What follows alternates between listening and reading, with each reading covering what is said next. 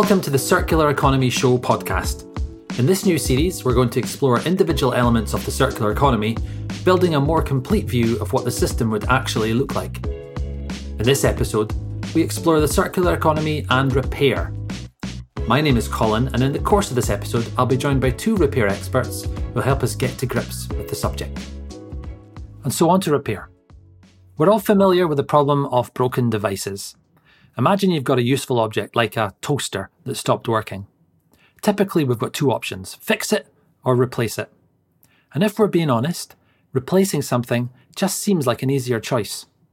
However, replacing usually means adding to a growing garbage problem with all the systemic downsides that come with it, such as wasted materials and energy, environmental leakage, and lost value being just a few. A key aim of the circular economy is to keep goods and materials in circulation at high value for as long as possible. So of course it favours a repair culture. When goods stay in use for longer, we don't need to replace them, which releases pressure on material and energy use. And not only would repair keep goods out of landfill, but it should also boost skilled jobs and can even have a social benefit. The very act of engaging in repair could be said to provide the means by which societies learn. It's a relational act that should help us get to know our stuff better, and from which innovation may well spin off. To delve into the world of repair, I caught up with Connie Bakker, a Professor of Design Methodology for Sustainability and Circular Economy at TU Delft, and I started by asking her, why might it be desirable to scale up repair activities? We may need to think about whether we need to scale up the self-repair or consumer-led repair, or whether we need to scale up the more commercial or third-party repair initiatives, including the repair cafes. So that's the difference. And it's often not made very clear, this difference between consumer-led repair and third-party repair. And I would argue that we definitely need to scale up the third-party repairs and even commercial and non-commercial. And I'm not 100% certain whether we need to aggressively scale up the consumer-led repair. Why is that? If we have third parties, commercial or non-commercial repairing products, I think as long as these are accessible, so let's say ubiquitous, available, and repairs are affordable, then at least we know for sure that the repairs will be done at a high level of quality and that the results will be reliable and safe. And also that there will be no environmental harm done, so that products that, if batteries are being replaced, for instance, that these batteries will be reprocessed in a responsible manner. Instead, if you replace the battery at home, the temptation might be to just throw it in the trash can. And those are things that I would like to prevent happen. So consumer repairs is probably not for everyone. It's for the happy few who have the ability and the information and the skills to do it, and also probably the time and the motivation. But I think for the vast majority of consumers, this is just too much to ask, and it could actually, to some extent, be unsafe, perhaps, and it may lead to environmental side effects that we don't like. So I would definitely argue for scaling third-party repair in all shapes and forms. It sounds like if we do scale up third-party repair, we'd have quite an industrious economy. How does that work economically, and especially what might that mean for the original manufacturers, the OEMs?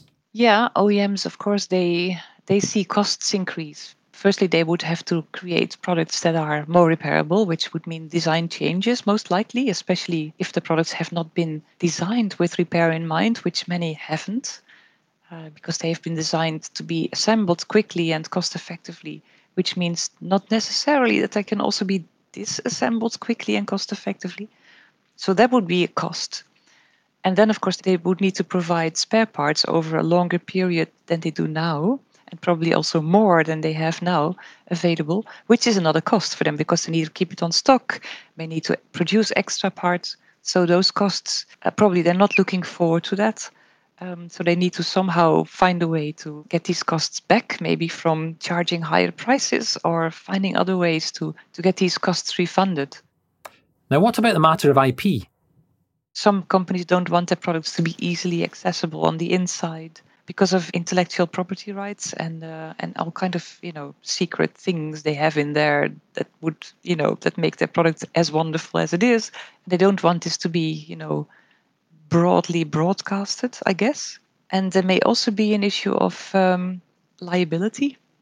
What if a consumer electrocutes him or herself, or deeply cuts him or herself, or poisons him or herself when trying to repair? And who is then responsible? So I can imagine that this also is a thing that companies would want to have resolved. So those things are also, and what if they manage to successfully repair, but then don't manage to put the products back together again in such a way that the product actually functions well, so that the reliability goes down, and in the end they blame the company for a bad design. Connie, as you know, there's this new EU legislation that extends the right to repair of electronic products, and companies now have to provide repair manuals and spare parts for these products for a 10-year period. It's quite a change. And as someone who teaches about design for a circular economy, you must be in heaven. Yes, I am really, really happy about this. We are also slightly worried sometimes about the push to have consumers do self-repair. We have also done a little bit of research on how consumers buy products and to what extent having a very repairable product is actually an added value. So whether it would increase their willingness to buy a certain product. And we found some interesting results and a bit worrying, because we found that if consumers have a choice between a product that's easy to repair and a normal, let's say, product, they tend to choose the other one, because they think if a product is easy to repair, it will probably break easier, or break more quickly. So that's sort of unexpected side effect of having such repair labels. So it may actually turn people off from buying highly repairable products because they think they might break sooner. That's a fascinating piece of research. Yes, it is. And there's a lot of these sort of subtle, unintended side effects, especially when it comes to consumer behavior, that we may need to explore a bit more before we just barge ahead and have repair labels everywhere, and then finding out that they actually don't really do what we want them to do. So, as far as Connie's concerned, goods being repairable isn't in itself a guarantee of circular success. And as you heard, she's sceptical of the idea that everyone will or even should engage in acts of repair. But repair practices are definitely growing, thanks in part to favourable legislation. Aside from the EU's Right to Repair bill, some national governments have made some interesting moves. For example, Sweden and Austria have both introduced tax breaks and incentives that makes repair a more attractive option than before. Aside from the environmental benefits that repair culture can bring, I really enjoy the increased job and entrepreneurial opportunities that third-party repairs can unlock. And I was taken by how much Connie believes that third-party repair is a necessary development, so I sought out the opinion of someone who's operating in this space.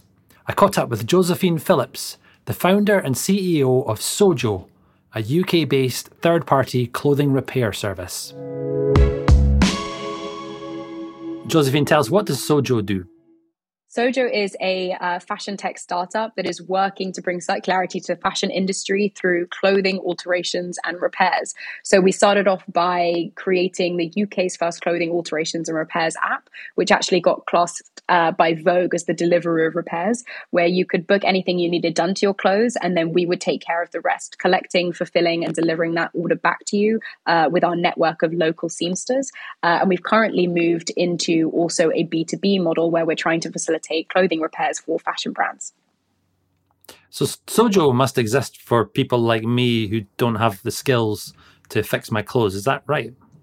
That's exactly right. I mean, the idea actually came from the fact that I cannot sew a button, despite the fact that many people, given the sector that I'm in, are like, oh, you must be amazing at sewing. I'm like, no, that's the exact reason that I created this startup. It's basically there because we have a generation of people who are coming into the world actually not having the skill set or never have been taught this skill set. And I think it's really important that you can align them alongside the convenience economy, which is also being grown. And then also, obviously, technology is an enabler for so many different brilliant things and basically bring the repair and alterations industry into the modern day to enable young people to access this kind of behavior. What does success look like for Sojo then? I think for Sojo, success really looks at growing as much as we can. And I know that sometimes actually that doesn't usually align with the notion of sustainability and even notions of things like degrowth and things like that. But I think for us, given that every time we do an alteration or repair, we are elongating the life of an item of clothing. And we all know how destructive sort of fashion is and how much there's sort of a hyper disposability culture. Every time we do a Sojo order, it is something beneficial to this world and sort of the fashion industry as a whole. So ultimately, the faster we grow, the more people will get on board with it. It's a good thing. And I think that's really where circular businesses are so exciting. The more you grow something circular, the better it is for the planet and its people and sort of the value around clothing in general. So I think for us, what I want to get to is doing hundreds of thousands of alterations and repairs a day, being a sort of mainstream household name in terms of our brand and basically, being able to disrupt the industry as a whole and bring circularity to the mainstream. We talk about the circular economy being an upstream solution, i.e. we design goods so that they can fit with the circular economy. But I'm guessing you're altering and mending goods that were not designed for longevity. Do you foresee a future where you have a seat at the table with the designer, so you're part of that upstream mentality? I love that you've asked that because I think one thing that I'm really excited about from what we're doing when it comes to working with brands is that we really actually want to have an impact on the design process and the manufacturing process when it comes to clothing. So just as an example for that, there are some brands who do offer repairs, but if they do, it's very ad hoc. It's you go into the store, they maybe repair it, they maybe don't, they maybe give you a new item. Nobody has ever sort of centralized that knowledge when it comes to data. And I think what's really important is us being able to say to a brand, this is how many times this strap snagged on this top. This is how many people requested it to be repaired. That obviously needs to be manufactured for more durability. And they will be incentivized to manufacture for durability more if they are actually paying for those repairs. So we would really want brands to offer free repairs to their customers because we think that's what makes it really accessible. That's what sort of will create more customer adoption. And in doing so, what that allows is they want to reduce the amount of repairs they're paying for as much as possible, obviously, because it's a capitalist society and sort of it affects their bottom line. And so what's really exciting is us being able to say, do not create those jeans where they can then rip along the thigh really easily on that seam or patch the seam or do it in this way that actually does manufacture for durability so you won't lose money on the repairs. And I think that's really exciting because that's bringing circularity to the fashion industry from both the end of life and also the beginning part as well. Do you see a future where legislation might support the repair of clothes? Yes, I definitely see a future where legislation will support it, mainly because I just believe that every sector needs to be moving towards that. And I think despite the fact that legislation is always lagging behind, I think that the movement is happening at least from the beginning, which is from the grassroots individuals who want to get this done. But the brands are taking note, and they are actually quite often inbounding to Sojo asking about our repair initiatives and repair sort of B2B service offering. I think when they start paying attention in that way, legislation will ultimately come when they realize that it is a really good thing for our planet. And I think circularity will be a focal point of the future. And I think we're already seeing that come into effect with the right to repair in different countries. And I think that obviously that's in a sort of more electronic space and not really with fashion yet, but there are rumblings around it and there are people talking about it. And I think once that starts, there's only so much time before it really picks up momentum. And hopefully we have the backing of legislation because it is so important, and it really then will require brands to reduce their waste and create for more durability. And I think that's very necessary and very exciting. So you talked about how the fashion brands can sometimes be an obstacle. You've talked about how legislation could enable this. What about in the minds of consumers? How can you see that changing over time, and what role do you think Sojo might have? I think probably the consumer behavioral shift is one of the most difficult challenges, mainly because even when I was fundraising, speaking to investors, and I sort of was like, we're here to change behavior. And they're like, we don't like that, mainly because it's so difficult to get people to change their minds. And I think we have a disposability culture that's so deeply embedded in our daily habits and daily lives. And circularity is not part of that. And I think that being able to get minds to change is a challenge, and it's something that investors don't like for a reason, but ultimately someone has to take that on, and it's so important and it has to be done. So I do think that us being a spearhead for repair and tailoring in this sector and in this space is really important. We want to make it cool. We want to make it as convenient and easy as possible, even easier than returning an item, or even easier or cheaper than buying new. That's what we really want to bring to the table, because that will drive consumer behavioral shift. And alongside that, we do want that education piece to be part of what we do, whether that be through, what we hope to do is, create a blog and a newsletter and sort of be a voice in the sustainable space to make sure people understand the importance of this kind of behavior, because I think when they do, they'll be more likely to adopt it. I've really enjoyed this, Josephine. Thanks very much for your time. Yes. All right. Bye. What I found interesting was that both Connie and Josephine emphasised the importance of 3 key factors. That's smart product design to enable repair, the ready availability of repair information, and the value of third-party repair services. In a linear take, make, waste environment, none of this is required.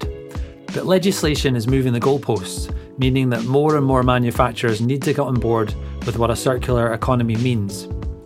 And we'll need to get on board with this too. But the good news for those of us who, like me, struggle to fix our toasters or put buttons onto our shirts is that there's services out there willing to do the work for us. Thank you for listening to the Circular Economy podcast. Please remember to subscribe so you don't miss the next episode.